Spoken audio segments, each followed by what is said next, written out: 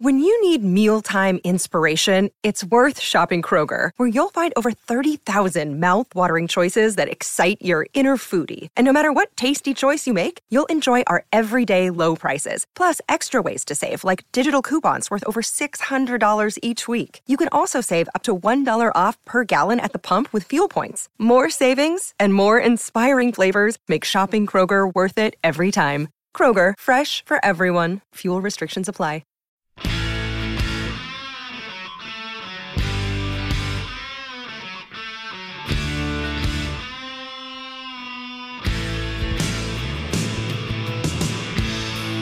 Ladies and gentlemen, boys and girls, welcome back to Basketball Conference, the ACC Football Podcast. My name is Joey Weaver. He is Mike McDaniel. Mike, week 12 in the books. Thanksgiving's in the books. How are you? Did you have a good holiday?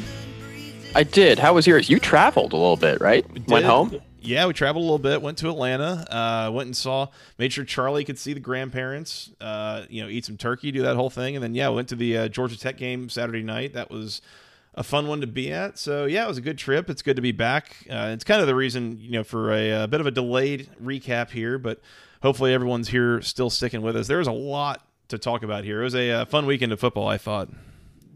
Yeah, no doubt about it. Some really entertaining games. Had Black Friday action with Notre Dame, North Carolina, which was a pretty solid showing by the Irish, which we'll talk about here in a few minutes. But, I thought overall, up and down the board, it was a very exciting weekend of football. Saw Trevor Lawrence come back, which was good because we hadn't seen him in over a month because of cancellations to games and him having COVID and then having to get over that. And it was good to see him back out there healthy and playing well. So, yep. Good weekend. Yeah, for sure. We had 6 games on the schedule. We ended up getting 5, Mike. And so, as you mentioned, Notre Dame, North Carolina was kind of the headliner of the weekend for the ACC. But before we do that, we should probably talk about the reason that we got down to 5. We found out Saturday morning, again, as about the time College game day is starting, maybe a little bit before, that the Virginia at Florida State game was postponed.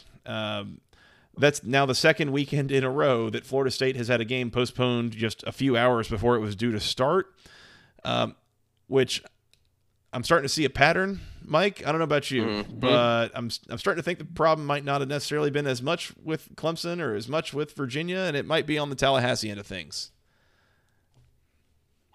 Yeah, and Bronco Mendenhall came out in his press conference this week, kind of following that whole debacle on Saturday and the whole traveling thing, and mentioned that, they still hadn't heard from Florida State regarding their tests when UVA boarded the plane to go to Tallahassee. They still weren't sure whether or not they'd play the football game.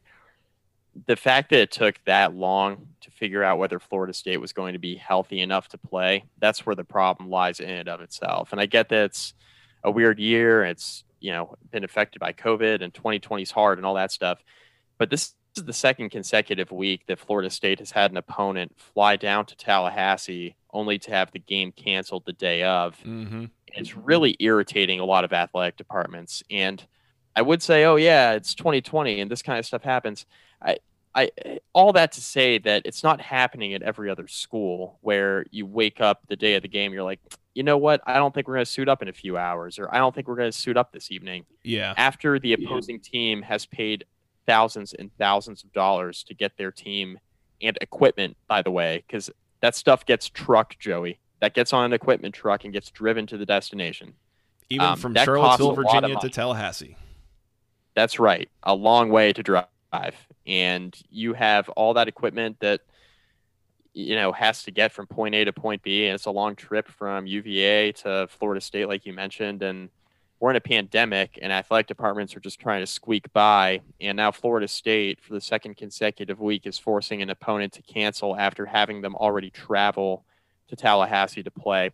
It's not a good look for Florida State, Joey. Mm-hmm. I don't know all the particulars. I don't want to comment on the specifics of it because I just don't know. All I will say is the optics of it are not good. I had 2 kind of thoughts that came out of this, Mike. The first one was I will tell you that I learned something about myself Saturday morning, and it's not every day that an old man like myself, I'm going on almost 30 years old. It's not every day that I can say that I learned something about myself, but I learned something about myself Saturday morning when I woke up and I saw this news and I realized for the first time in my life how badly I need to see Bronco Mendenhall cutting a WWE-style promo on somebody just like Dabo has been doing for the last week against Florida State. I need that from Bronco Mendenhall, and we almost got it, Mike. Damn it all, we almost got it. Not quite, though. Turns out he is almost as good at that as Dabo is, and I think football coaches have a way to express their anger when they get pissed off about certain situations that arise, Joey. Well, and on that note, that's the other thing, that the other thought that I had here was the thing that Bronco Mendenhall mentioned was basically he was blaming the ACC's protocols, not necessarily the Seminoles, which, truth be told, I think is kind of, what Dabo might have been trying to say for most of the past week. It's just that Bronco did it in a much more well-spoken manner. Like, he did a much more mature job of making that point of, it's not that Clemson and Florida State and UVA all decided that we're going to test our players and then travel and then get the results. The ACC kind of said that, we're going to do that around lunchtime on Friday. We all agree that everybody travels Friday afternoons to get to these games on Saturday. You're not going to get the results until you already get there. And so, Clemson had mentioned the number of something like $300,000 they spent traveling. That's a pretty penny, and so, yeah, to be set up that way and set up for that situation, it's unfortunate. And we can say what we will about Florida State, but at the same time, I mean, it just happens that they were the home team 2 weeks in a row, and it just, right. The other teams kind of get to foot that bill. So it's unfortunate and it's frustrating, and it's definitely another aspect of a weird 2020 season. It seems like it is an aspect of something that the conference probably could have done a little differently, or certainly if they had to do it again would change. But definitely a frustrating situation, and it sucked to wake up to that Saturday morning. To hear that another game was being canceled just with hours of notice. It was interesting, too, because it was trending that way Friday. At least UVA message boards started indicating that something may be amiss.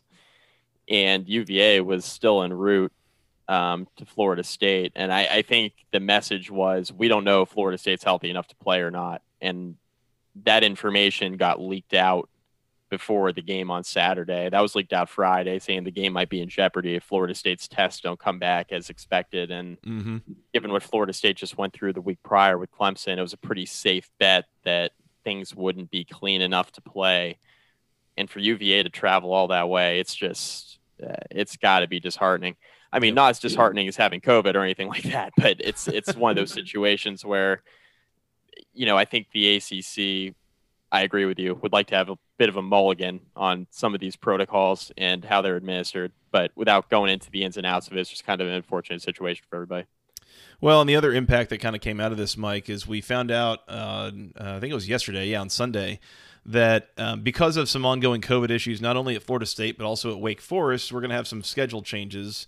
One primary change here is that Florida State and Duke will not be played this coming weekend, and instead Duke will be hosting Miami this coming weekend. So we will be getting a game from those two teams. We will not be getting a game from Florida State or Wake Forest this coming weekend, as Wake Forest in particular has paused all football activities for a few days as they've had a little bit of an outbreak going on within their program. So schedule change there. And the other change, and I don't even know when this happened, Mike, but apparently North Carolina is playing Western Carolina this coming weekend. Who knew?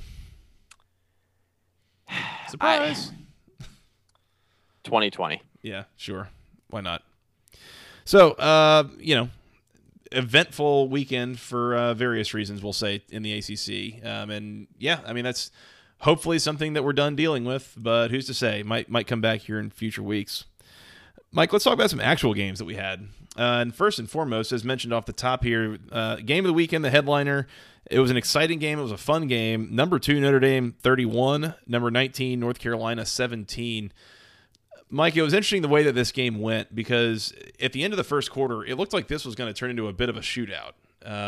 North Carolina on their first 2 drives combined 14 plays for 125 yards and 2 touchdowns. It was after 5 combined possessions, it was 14 all. And going into the second quarter, it really looked like it was going to be a shootout. And it's funny because if you told me, and I mentioned this before we came on here, is if you told me at that point that the story of this game was going to be Notre Dame's defense, I would have thought that meant that North Carolina scored about 60. Yeah, except the the story was Notre Dame's defense, and it just kind of flipped the other way, Joey. The That's defense exactly right. actually, overcame North Carolina's really, really good offense, which we thought could happen, but I think the way that it played out it's what surprised me anyway. Let's start with this. North Carolina, really good first quarter, right? Like, Notre Dame goes 3 and out opening possession. North Carolina gets the ball back, marches right up the field, scores. So now Notre Dame's down 7-0 and looked kind of dead offensively on the first possession. North Carolina's defense flying around. North Carolina's defense, want to give them a lot of credit because the stats didn't look good at the end of the day because Notre Dame had the ball a ton in the second half, especially. Really over the last 2.5 quarters, it was all Notre Dame from a time of possession standpoint, and the numbers really started piling up against North Carolina. But I thought North Carolina's defense, Jay Bateman, played well in this football game. Really forced Notre Dame to earn it.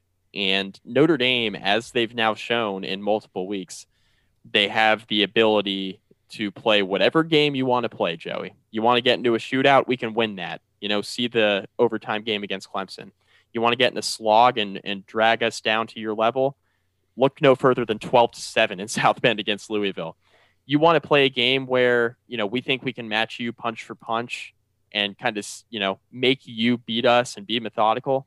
Look no further than the Pittsburgh game. Look no further than this game against North Carolina. Notre Dame has shown that they can win however they need to. Yep. And that's what's impressed me most about the Irish this year. And that's why I think they're a different team than in years past. They're a playoff team, Joey. They have Wake Forest and Syracuse remaining. Those are 2 wins. And the way I look at this is that as long as they don't get blown out in the ACC championship, it's going to be really hard to keep them out with what they've done and what they've accomplished so far. This was like the last major test for them. I think Wake Forest could actually play them pretty competitively for a little bit, but Notre Dame is going to be the better team over 4 quarters and should win that game on the road.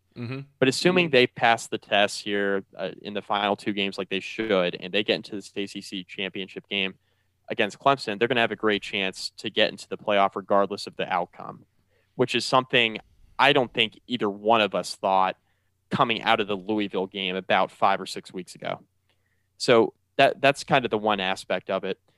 The other aspect of it is Notre Dame's defense. For as poorly as the Irish played defensively in the first quarter, and credit North Carolina's offense and what they were able to do, Notre Dame's defense over the final 3 quarters of this game gave up 136 total yards, only allowed 3.23 yards per play, and had 7 sacks. This was an absolutely dominant defensive performance by Notre Dame in the final 3 quarters. Observer Sports tweeted this out. I saw it kind of cross the timeline. I thought this was really interesting. Notre Dame has faced 2 really, really good running backs this year in Travis Etienne at Clemson and Javonte Williams at North Carolina. Those 2 have combined for 29 carries for 56 yards against this Notre Dame defense. The Irish are locked down against the run, and they're getting better against the pass. This is a elite defense, Joey. And when you couple it with how Ian Book's played, because we haven't even talked about Ian Book and how good he was, when you couple it with how he's come on and how he's kind of commanding this offense and what he brings to the table for Notre Dame this year, which is different than years past. He was kind of like a game manager type. Now he's going out there and flat out making winning plays for Notre Dame consistently, drive after drive. This is a really dangerous football team, Joey. Might be the best team in the country.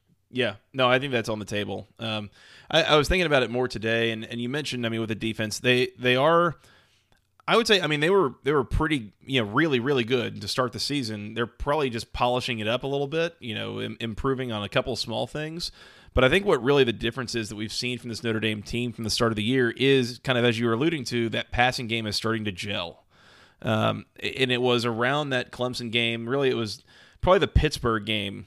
So they scored 45 on Pittsburgh. They scored 31 on Georgia Tech, and then they scored 47 against Clemson. That's where you were seeing that passing game start to gel, and that is really the key to what is, making this into such a complete team and is a legit playoff team. I agree with you that, Clemson would have to beat them by at least 3 scores in the ACC championship game to make anybody question their pedigree, I think. Notre Dame is a playoff team and damn well might win a national title this year. And if they don't, it is for no fault of their own. This is a very different Notre Dame team than what we've seen in the postseason here in the last decade or so. they have a very real shot, I think, to bring home a national title this year. And the one thing that's interesting is if Notre Dame wins every game the rest of the way, so they have 2 more regular season games, an ACC championship game, and then a playoff game and national championship, right? So they would have 5 games remaining. Brian Kelly needs 5 wins to pass Knute Rockne on Notre Dame's all-time wins list to become the leader in that category. He could do that in this scenario. He could do that if they were to beat Clemson in the ACC championship game. He could win a national title and pass Knute Rockne for most wins all time at Notre Dame. So that's something that we're going to keep an eye on, because that would be an unbelievable storyline for obviously Notre Dame fans, but you don't see that very often. Like that kind of statistic kind of come together perfectly. I'm not sure that'll happen, by the way, because I think Notre Dame's going to lose to Clemson potentially in the ACC championship game. But that's something that I found out over the weekend I thought was interesting. Yeah, that ACC championship game I think is sizing up to be way more interesting, A, than we thought it would be before the season, and B, than we've seen in an ACC championship game in a number of years. That should be a really fun game. I mean, that'll easily be one of the higher rated games of the year, I'd imagine, on TV. Yep. Mike, my last question about this game is, coming out of this game, did this change how you felt about North Carolina at all? Yes, it did, because of how the defense played. I mean, so you look, felt better Dame, about North Carolina coming out of this game? I do. I mean, look, I don't feel better about North Carolina from the standpoint of the offense just got absolutely locked down, right? So I question North Carolina's ability against, like, and you're not going to see many defenses like Notre Dame's. I know North Carolina has a game coming up here against Miami, but you don't have many games here where North Carolina is obviously going to be challenged like they just were.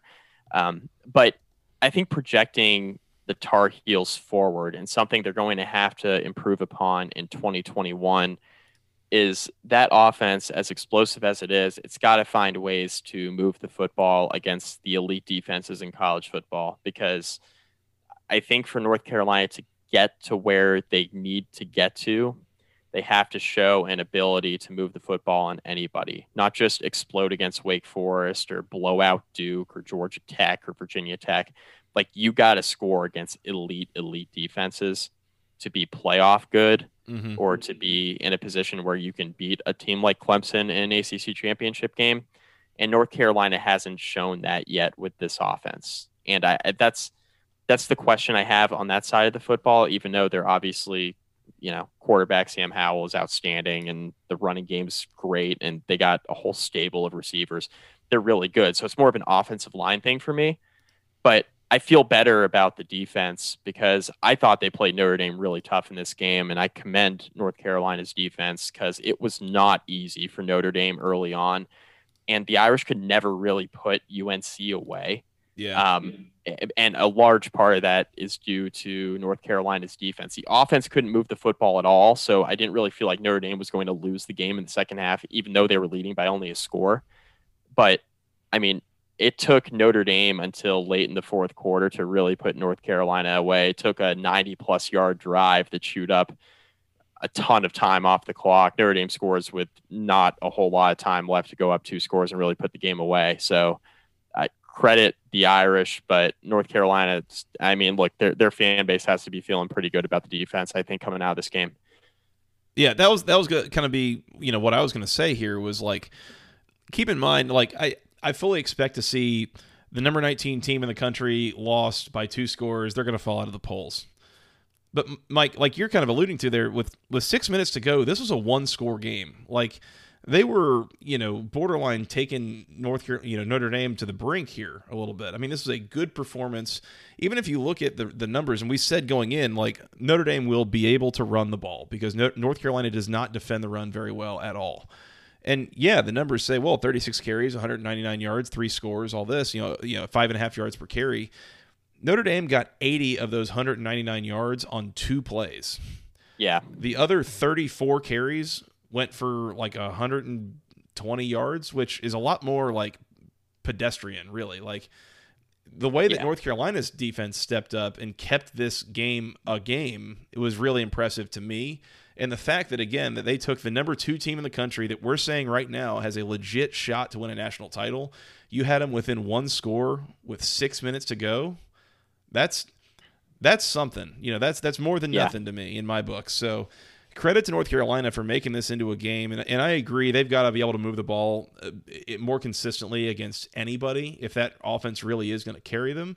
But I do feel like this defense, this was a potentially, a big performance for them moving forward to be, to show that they actually can keep North Carolina in a game when the offense is struggling at times. So I thought it was a good showing from both teams. I mean, it wasn't a sloppy game by any stretch. It was just very competitive, and the better team won. But I don't think North Carolina's got a lot of anything to be ashamed about here. Except for the second half drive chart, which I know we have to move on, but we need to touch on this real quick. Probably worth mentioning here, yeah. Yeah. Punt, punt, punt, punt, punt, downs. And only one of those went for more than 4 plays. So, yeah, the offense needs to move the ball better. Yes, decidedly. you got to get something. Get a couple first downs or something. I mean, yeah, you got to help your defense out some. So credit the Notre Dame defense. That's right. Notre Dame 31, North Carolina 17. Good game by both sides. Excited to see where Notre Dame can go because, yeah, sky's the limit here. Let's move on, Mike. Speaking of the sky being the limit, Shoe Buddy, number 3 Clemson, 52, Pittsburgh 17. This is one of those where, like, if you left to go make a beer run around the time the game was kicking off, you got home and Clemson was up 31-0. Yeah, sorry you missed the game. Yeah. Yeah, kicked off at 3:30, was done by 3:45. That's right. Yeah, this was a. Clemson goes 3 and out on their first drive, and then from there it's touchdown, field goal, touchdown, touchdown, touchdown, with about 10 seconds left in the first quarter. So they were up 31-0. This game was over in a hurry, kind of a little bit like we thought it would be. We talk about a potential crock potting. This was a little bit more of a flash fry. Just dropping the fryer for a couple minutes and it's over. But I mean, this is what we thought Clemson was going to do. They did it. I don't take a lot away from either of these teams, really, truthfully. Kind of what we expected. Really, this just makes me feel worse about Virginia Tech. That's all that this game did for me. My feelings about Pittsburgh were validated. They're just not very good. Kenny Pickett threw 4 picks. As a team, Pittsburgh ran for 16 yards. On 24 carries. Kobe! It's funny because we actually have a team who performed worse on the ground, Joey, that we'll get into later. Yep. So that's what we call a tease in this business. Trevor Lawrence threw for 403 yards and 2 touchdowns. Welcome back to him. DJ Uiagalelei threw a touchdown pass. Clemson didn't run the ball particularly well. I mean, they averaged under 4 yards per carry. They haven't been running the ball well. Yeah. Can we talk about that for a second? Why aren't they running the ball well? This might be a bit of an offensive line issue for them, and I don't know if it's injuries / COVID as much as just a little bit of turnover from last year, some younger guys But I'm with you. Again, the numbers don't always show it as all that well. They're good for a couple of explosive runs that kind of inflate the numbers a little bit, but this team and Travis Etienne this year, a lot, at least the last month or so, it has not been as consistently dominant in the way that we've gotten used to seeing with Clemson over the last 2-3 years. Right. It hasn't been. I mean, credit Pittsburgh. They have a really good rushing defense, and that obviously played into this a little bit in this game. Sure. This is kind of a consistent thing with Clemson here for a bit, where they haven't run the ball great. And your point about Etienne is true. He had 2 touchdown runs in this game, but he hasn't really gotten going the way a lot of people expect him to this year. But he's been great in the receiving game out of the backfield. It's less of an Etienne issue to me and more of an offensive line issue. It's harder to pass block, and Clemson seems to do a much better job of that than they do running the football, which is very odd. I think some of that also has to do with the fact that Trevor Lawrence gets rid of the ball quickly, which helps a lot. But, yeah, I mean, just something to keep in mind as Clemson kind of comes down the home stretch and starts playing better teams. Cornell Powell, he had himself a game, 6 catches for 176 yards and a touchdown. And it wasn't all bad on the Pittsburgh side. Shout out Jordan Addison. He was back from injury, missed the Virginia Tech game. He had 5 catches, 41 yards, and a touchdown. So good to see him kind of get back to what he's been doing all year. But yeah, really dominant performance by Clemson. Pitt was never competitive. It was a poorly coached game by the Panthers. Pat Narduzzi should be ashamed of himself, but this is kind of what he is at this point. I mean, I can only shame somebody so much for getting blown out by Clemson. I mean, right. If that's the case, then there's a lot of shame to go around for a whole lot of people. But at the same time, yeah, I mean, this wasn't really particularly competitive. You saw that there is still a huge gap here. I mean, you saw Clemson go for a little bit of style points. Like Trevor Lawrence was in almost all the way to the end of the third quarter, even in a blowout. Like, so it's maybe not as bad as it seems, but it's not good. And yeah, there is a pretty big gap there between what Pittsburgh is and what Clemson is, clearly. So, keep that in mind, I guess. How much longer are we giving Narduzzi? I mean, what did we say the contract situation was? He signed through like 2024? Not happening this year, I don't think, with the buyout and such, and it's a COVID year. So probably it's a pass this year. Yeah. What do we think, 21? I mean, either in 21 you come out and you're at least threatening to win the division, winning 8, maybe 9 games, something like that. I haven't looked at the schedule, but I mean, you need to be showing some real development next year, or we need to be having some real conversations about him in that job at the end of next year, I think. Yeah, I agree. Yeah, I mean, the future's not exactly bright there. Put it that way. I mean, doesn't have a whole lot of signs of being such at this point, I would say. Right. And you know what, Mike? If you're a Pittsburgh fan and you're listening to this podcast and you feel differently and you think that you really do believe in Pat Narduzzi, please send us an email, basketballconferencepodcast@gmail.com. I want to hear from you. Nailed it. Yeah, thank you. Let us know. Like, I'm not hearing a lot of anybody defending him. Again, and this is what, year 5, year 6 of this Narduzzi program? Like, and this is what it is, fully developed, fully weaponized. Like, I don't know. It's been a fun experiment. It sure has. Clemson 52, Pittsburgh 17. Mike, do you have any Pittsburgh fans in your life? Do you know anybody that cheers for Pittsburgh? I don't, Joey, but what should I do if I did? Well, I was going to say, if you're looking to cheer up a Pittsburgh fan, there's a really good place I would recommend that you send them. Where would that be, Joey? That would be homefieldapparel.com. The internet's leader in vintage college football, comfortable, neat, awesome apparel. A lot of really cool Pittsburgh stuff on there. There's a shirt on there. I think it's like some internet meme or something having to do with Pittsburgh. And I don't know if you know anything about this, but it's under the Pittsburgh logo and it's got the Pittsburgh, colors, and it just says 13-9 on it. Is there some significance to that? I don't know. Who's to say? Feels like it could be anything. Lots of really cool Pittsburgh stuff on there, Mike. If there are Pittsburgh fans in your life and you were Christmas shopping for them, go check that site out. Yeah, definitely go check it out. Use promo code GOACC at checkout. By the time you all listen to this, the Black Friday sale's over, but we were tweeting it out from our basketball conference account. Joey tweeted out, I tweeted out individually. So hopefully you took advantage of the Black Friday sale. But if you didn't, that's fine. Use the promo code GOACC at checkout. Receive 20% off your first order this holiday season. Get somebody you love some home field apparel.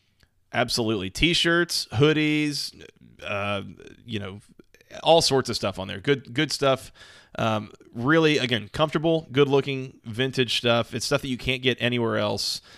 Cannot recommend them enough. As Mike said, GoACC at checkout for 20% off your first order.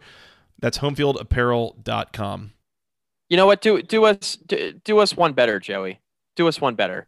If you are in the market for a Bowling Green football shirt, which I don't know why you would be, but go to Home Field Apparel, get yourself a Bowling Green football shirt, tweet it at us, let us know that you use the promo code, and then we'll have you on this podcast. 100%. We will have you on the podcast. So all you super fans begging to be on, this is the way to do it. Yep. Get yourself a Bowling Green shirt. I would say no purchase necessary, I think is what you got to say on these things, but it kind of sounds like them's the rules. I don't know. I don't make the rules. The purchase is necessary. I make the rules. Yeah. Go get a Bowling Green shirt. We'll have you on the podcast. That's a promise. Yep. Send us a picture and we'll put it on our social media. We'll do that too. Yep. Mike, we got 3 more games to recap. Boston College 34, Louisville 27. This was I think surprisingly more competitive game than I thought it might be.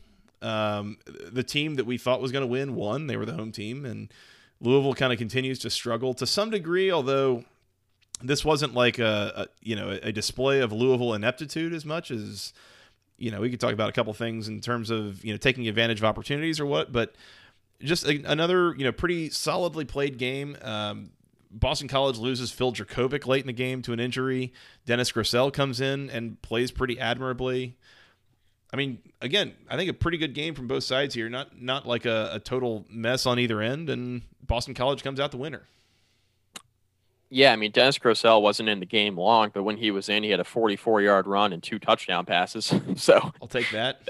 That's the best showing we've seen out of Dennis Grosel in a Boston College uniform. Mm-hmm. Yeah, so that was good. Like you mentioned, Phil Dracovic got hurt here. Boston College actually ran the ball pretty well in this game, averaged over 5 yards per carry, which we haven't seen really all year. So I think Boston College is figuring something out in the run game. In the last month or so, they've run it a lot better. And, I mean, that's good because Phil Dracovic was just slinging it around and playing behind an up-and-down offensive line all year, which is really weird because I think coming into the year, a lot of us expected this offensive line to be a lot better than it's been, but they are clearly starting to figure some things out. The running game has been better because of it.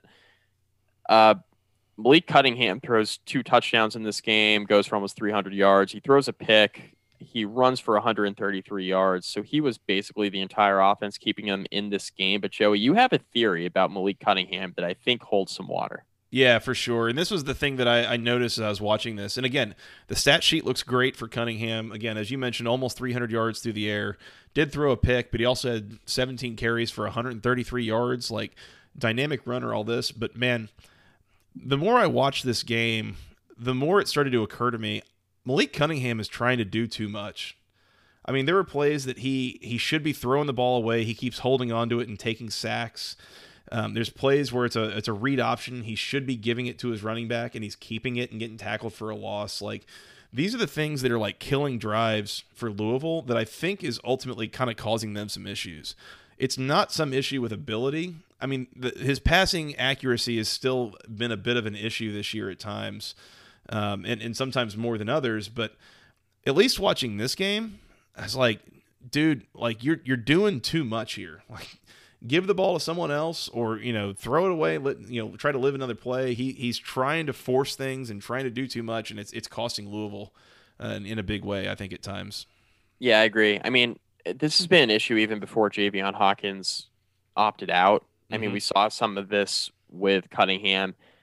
I think it holds water. I'm interested to see what some of the listeners think, but I do think it holds water. And Louisville defensively has just been so up and down all year too. That certainly hasn't helped. And Cunningham, I guess, feels like he needs to do a lot of this himself. But yeah, it's been a really weird year, and it was good to see Louisville respond moderately well after kind of a weird week too. I mean, we mentioned on the last podcast that Scott Satterfield may or may not have been linked to the South Carolina opening and may or may not have been interested in taking an interview. And then he comes out and says, no, I'm not doing that. And then Louisville comes out and loses to Boston College, but they didn't come out and get rolled. And I thought BC was the better team anyway. So it wasn't a situation where, all that was a huge distraction. That's why Louisville lost. I mean, they played pretty well, I thought, overall in this football game.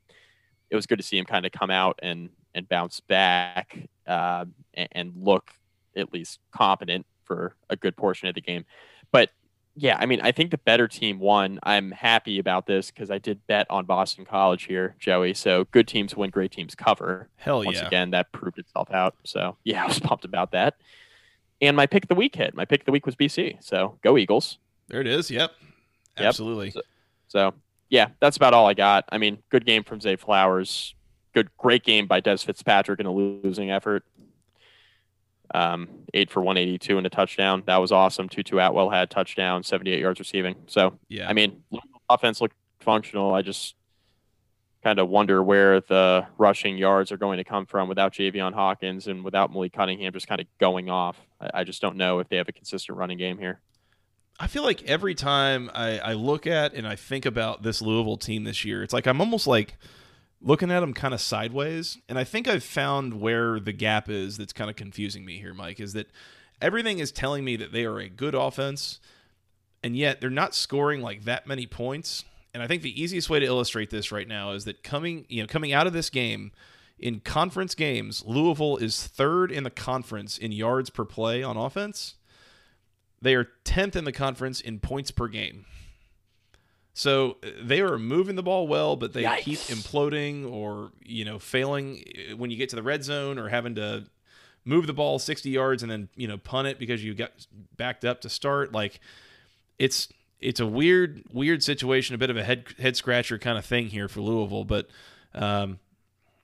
I tend to think it's a good sign that, on a yards per play basis, they are moving the ball and they're racking up yards. At some point, the points will follow, I tend to think. But, you never know. And not to mention, Louisville's kind of running out of opportunities here. So They have one game left. Yeah. So there's that. Yeah. Yeah, I think we covered everything else here. There were a couple of fumbles here for Louisville. Louisville turns it over 3 times. One of them was a not so great interception by Malik Cunningham, and then the other 2 were fumbles by Tutu Atwell and Hassan Hall. That a little bit iffy, at least on the Atwell fumble, I believe. On was it a catch and a fumble or was it an incomplete pass? But that's the level of margin that Louisville's got here in terms of trying to win a couple of these games. It's a little thing here, a little thing there. It's costing them. So, but good win for Boston College again. I mean, figuring some things out, and we'll talk about them in the postseason. But Mike, I mean, they've been one of the surprises of the year for me, and how good they've been in year one, and how good and effective Phil Dracovich's been. I mean, a lot of good things I have to say about Boston College this year. Yeah, I mean, they have a winnable game here coming up this Saturday against UVA, which we'll talk about later this week. But, I mean, look, even if they do finish the year 6-5, like if they were to lose that UVA game and it's 6-5 and then you go to a bowl game maybe, which bowl season's kind of totally up in the air. I keep seeing games getting canceled, which isn't great. So hopefully everybody's healthy enough to play in a bowl game. But if BC were to win like 7 or 8 games in year one under Hafley and Phil Dracovic takes a step forward next year, I mean, we talk about Louisville, we talked about Florida State, all these teams that could kind of take that second place spot in the Atlantic Division in a normal year.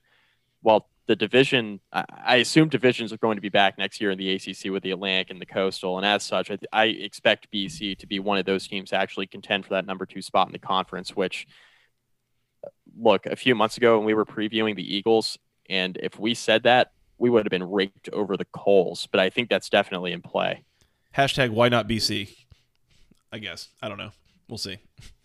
Boston as long College, as Dracovic's a quarterback. Yeah, sure. Wow. Boston College 34, Louisville 27. Mike, the game I was at, Georgia Tech 56, Duke 33. I think I've said this once or twice before on this podcast. I'm personally, I'm not a smoker. I'll have a cigar from time to time. But boy, Mike, I got to the end of this game, I needed a cigarette. Goodness gracious, this was a mess and a half from the beginning. Joey, I'm going to let the listeners in on a little secret here. Mm-hmm. You are invited to my bachelor party and my wedding. That's right. I'm excited. And Very as excited part to of be there. that, yes, and I'm very excited to formally meet you for the first time in 5 years. There will be cigars had on multiple occasions there. Good. So just, you've been warned. Okay, so Georgia Tech scores 56 points in this football game. This was a wild game. Had a little bit of everything. You like turnovers? Well, Duke had 5 of them. You like explosive plays? Both teams had a bunch of them. Yeah. You like the lights going out randomly in the middle of the game during a light show causing a delay? We got you. This game was the epitome of go ACC. This was sure it. You got 2 bad teams battling it out. Great. My gosh. Special team shenanigans, by the way. Holy cow. Yeah, so where do we start here? And I was trying to think through earlier today, could I effectively go through in my head all of the nonsense that happened in this game? So first thing that I believe happened was Duke punts on their second or third possession.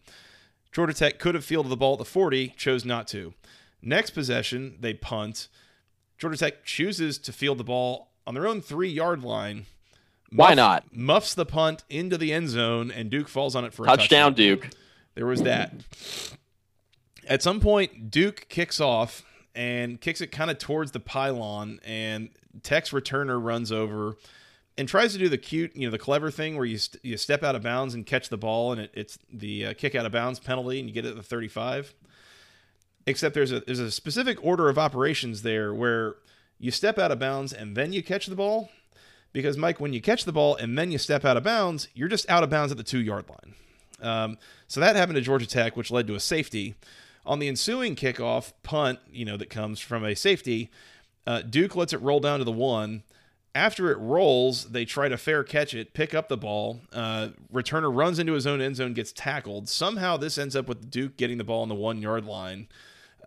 From there, Georgia Tech sacks Daniel Jones in the end zone for what would have been a safety, except Jordan Dominic, not only with a sack, but also a strip, and then he falls on it in the end zone for a touchdown, a defensive touchdown for Georgia Tech. Duke had 2 other kickoffs in this game that went out of bounds.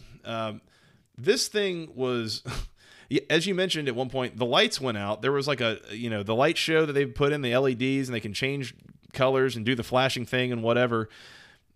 They did that after a score, and then the lights never really came back up to full volume for about 15 minutes, at which point they were able to resume playing, and they never did any light show stuff for the rest of the game.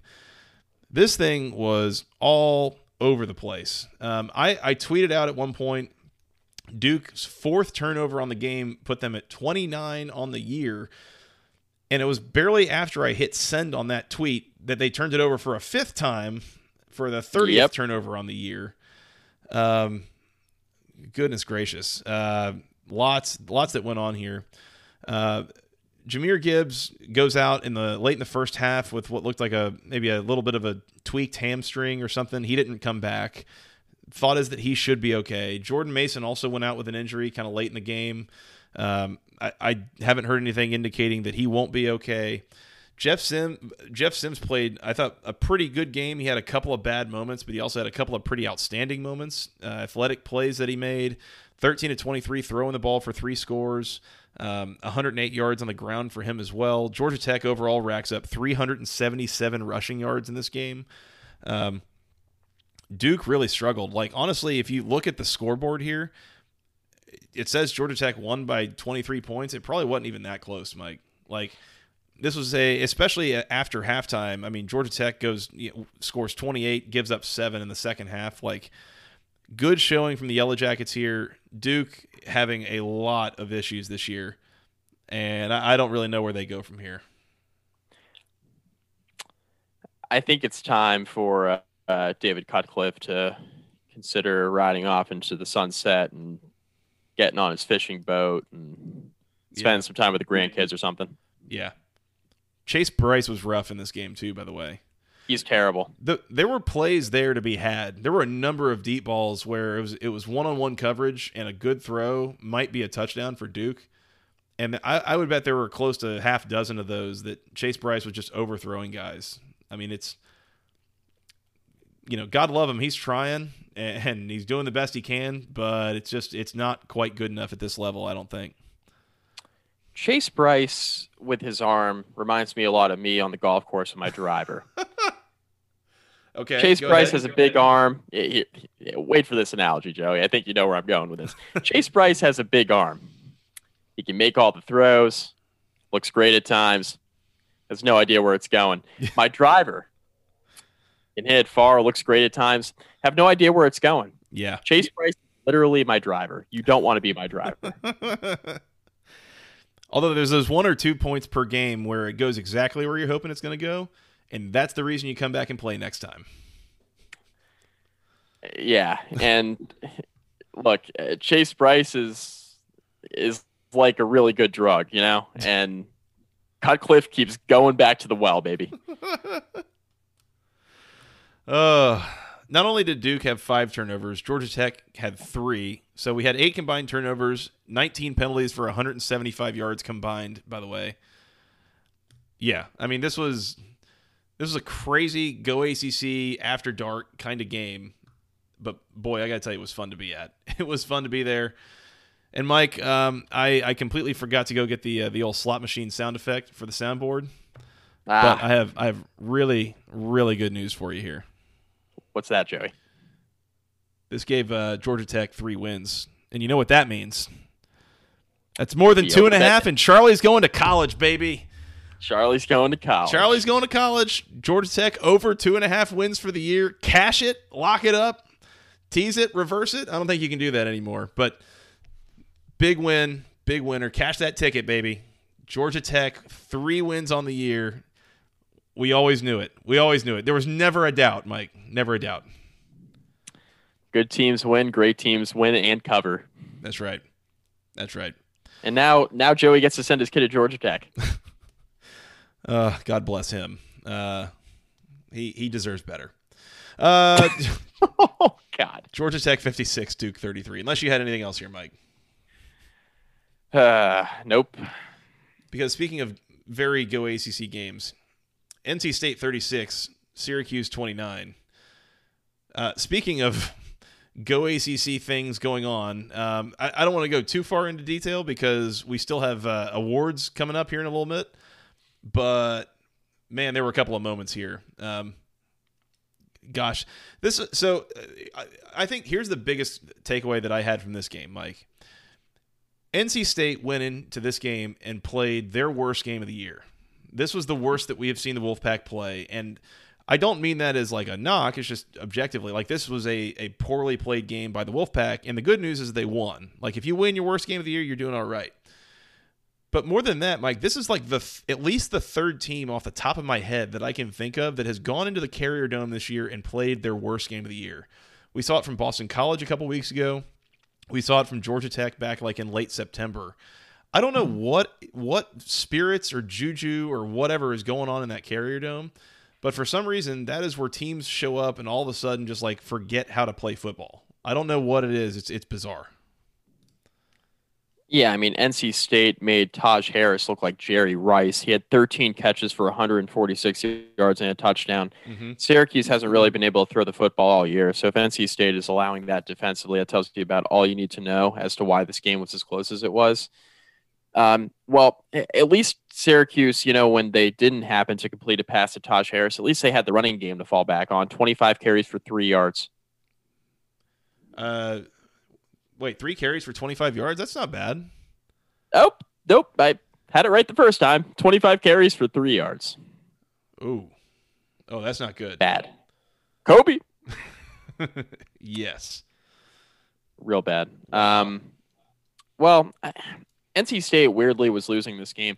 I bet on NC State minus 15.5. This is one of my few losses of the weekend. Betting wise, had another really good weekend at the window.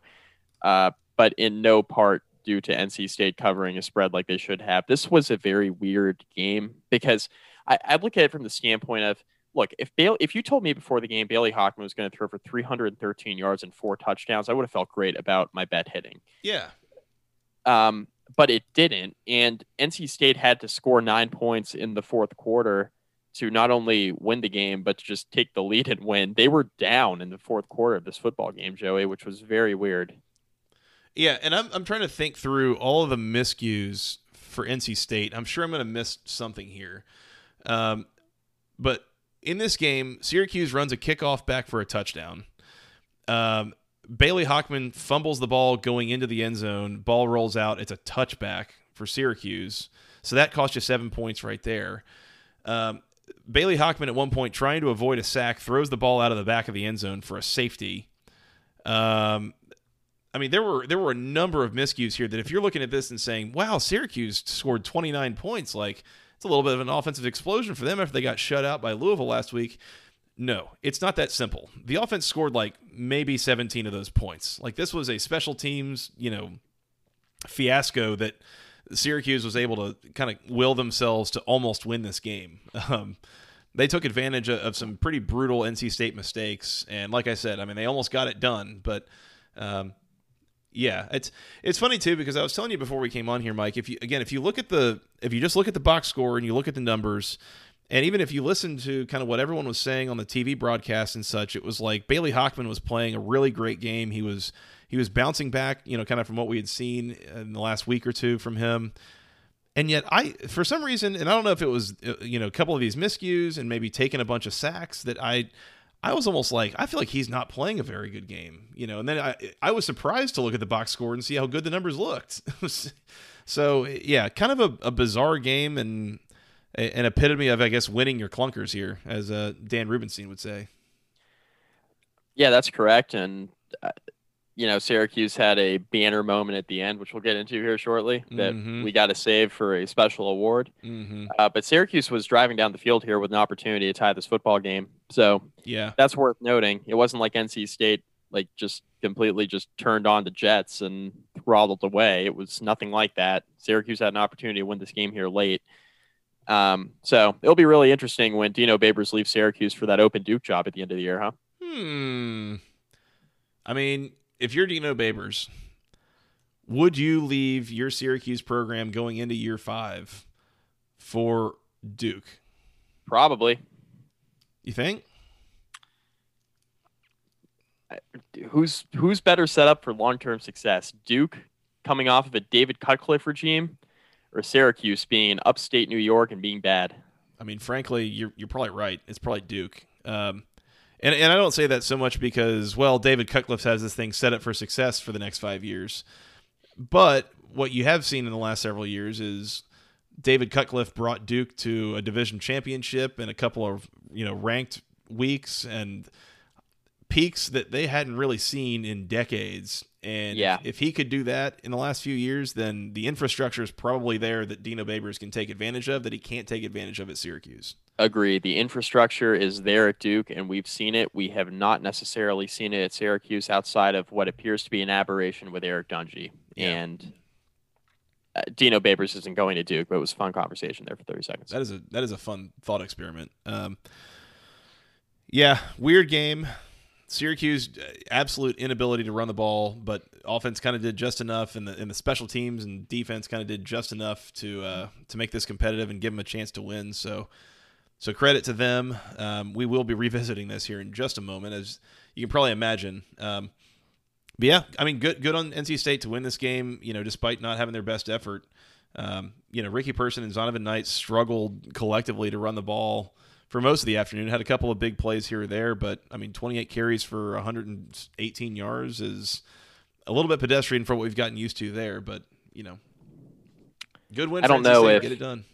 Well, I don't know if Brian Kelly gets to accept the ACC Coach of the Year award. I would assume that he does. He's probably the leader in the clubhouse for that. But me just pounding the table for Dave Doeren, that's just going to continue here because they're probably going to beat Georgia Tech.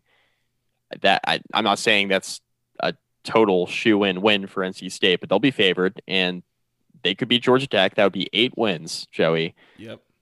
And depending on who they draw in a bowl game, they could get to 9. And 9-3 would be even 8-4. I mean, God, out of this world compared to what we thought NC State was going to be coming into the year. I mean, good Lord, we talk about BC taking a step forward. How about NC State? We thought Doeren was dead in the water there, and he's just going to step up and win maybe 8-9 games this year. Yeah, it's crazy. Speaking of big surprise in the conference in a positive way, I mean, this is the other team. It's either Boston College or it's NC State. I mean, both of them have way outperformed our expectations. So, yeah, credit to Doeren and that staff, and especially with a couple of the changes that he made on that staff. Even then I was skeptical. I really wasn't sure, but Tim Beck and that offense has been a lot more effective than I thought they'd be. Yep. So, credit to them. NC State 36, Syracuse 29. Mike, that is not all the games that we have. Because, Mike, Ohio 52, our Bowling Green Falcons 10 points. Rough day for the Brian Van Gorder defense. 48 carries for 355 yards by the Bobcat offense. That went for 4 touchdowns. Bowling Green, I mean, they ran for 181 yards, I guess. That's good. Matt McDonald throws 3 picks. Go ACC to that. They have a quarterback on their team named LeBron Davis. I can guarantee you he doesn't play like LeBron. That's that whole internet meme of, Mom, can we have LeBron? No, we have LeBron at home. Yes. LeBron's Davis is LeBron at home. And, 0 for 1, no yards. He didn't throw an All right, interception, which is a good thing, I guess. I was going to say, I mean, pros and cons for Bowling Green. I mean, cons, they had to go play a game with Scott Leffler and Brian Van Gorder as two of their primary coaches. Pros, the game ended, which was good. Merciful. Yes. They allowed 42 points, they allowed 52 points, lost by 42 points in a game that was never competitive. And yeah, I think that's all I got. I think maybe the best little slice of what happened here was with a little under 30 seconds left in the half. Bowling Green has 4th and 10 on their own 47, so about at midfield. Passes intercepted, run back 52 yards to the 13-yard line. And with 2 seconds left, Ohio was able to kick a field goal. Bro, you had the ball at midfield, and the other team in the final 10 seconds was able to kick a field goal. Like, that is some special stuff right there, Mike. Go ACC to that. They are so bad. Hey. Go Falcons. I just wanted to play the sound effect again. Fair enough. Ohio 52, Bowling Green 10. Go ACC moment of the week, Mike. As mentioned, we won't stray too far from what we were just talking about. As you alluded to, Syracuse had the ball in the fourth quarter as time was running out, and they were moving it, trying to go down and tie the game and send this thing to overtime. They get it to the point that they've got 3rd and goal from about the 7-yard line or so, with about 25 seconds left, no timeouts. And at that point, Mike, there's really kind of one thing that you can't do. Do you know what that is?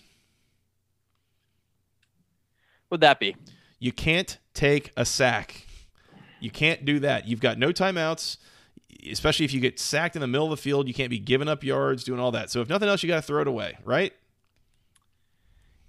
But then what happened, Joey? Well, Mike, then what happened was Rex Culpepper runs around for like 8-9 seconds on the play, finally does take a sack, loses about 15 yards, and what comes next, I couldn't make this up, Mike. You can't make this up. Here we go.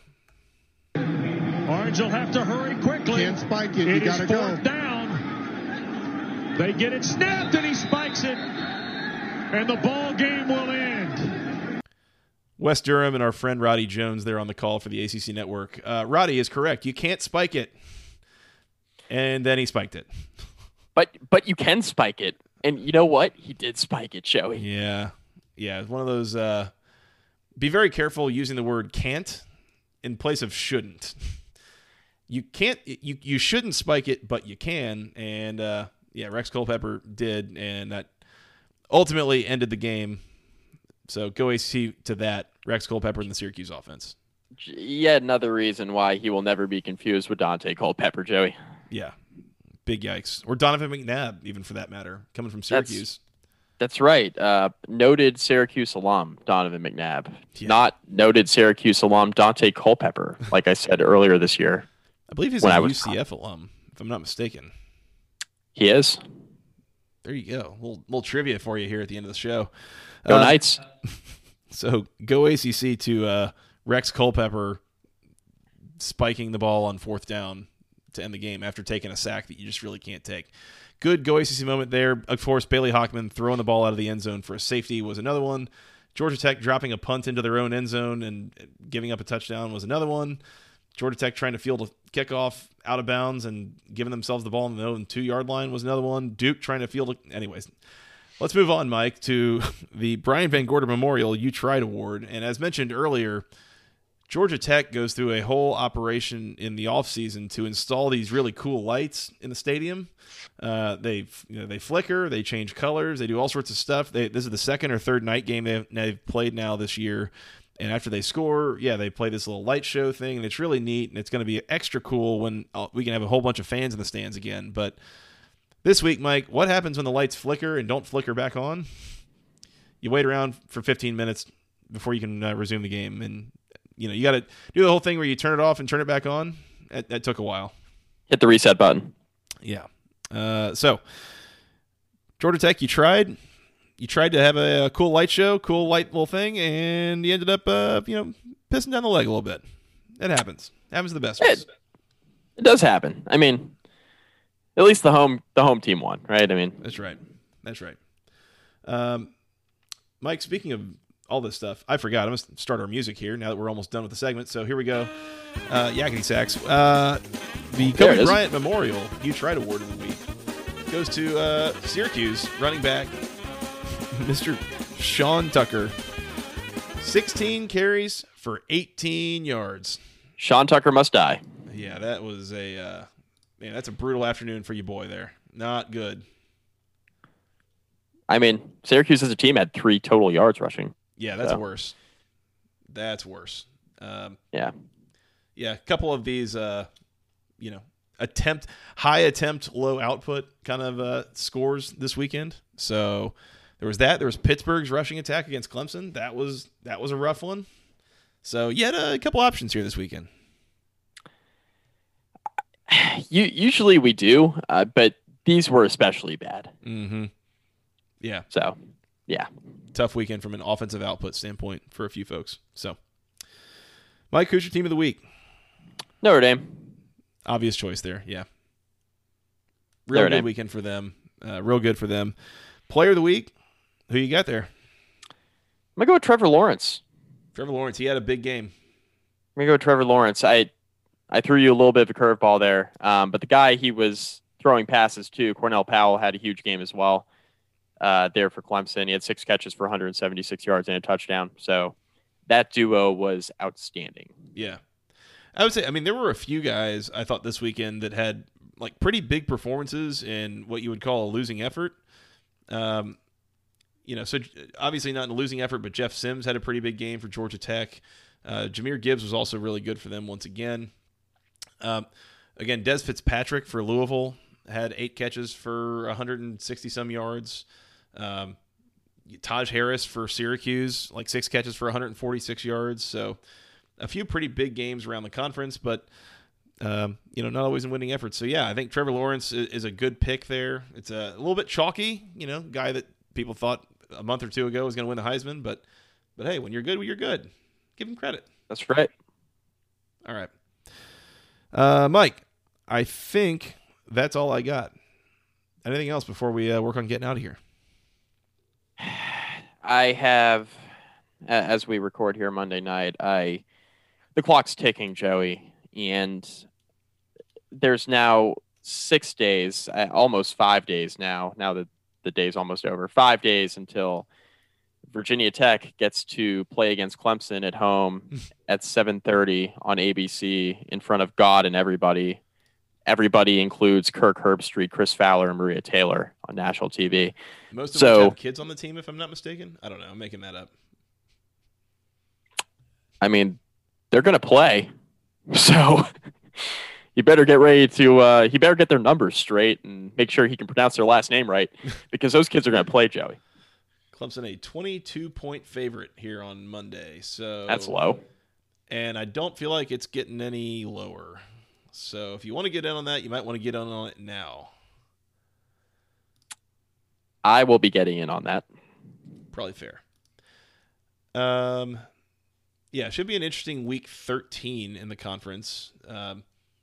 We are coming down to the nitty-gritty here. I am cautiously optimistic that with some of the schedule changes that we will get all 6 or 5 conference games plus the out-of-conference game in, but that hadn't really been the recent trend. So we'll see if anything improves there.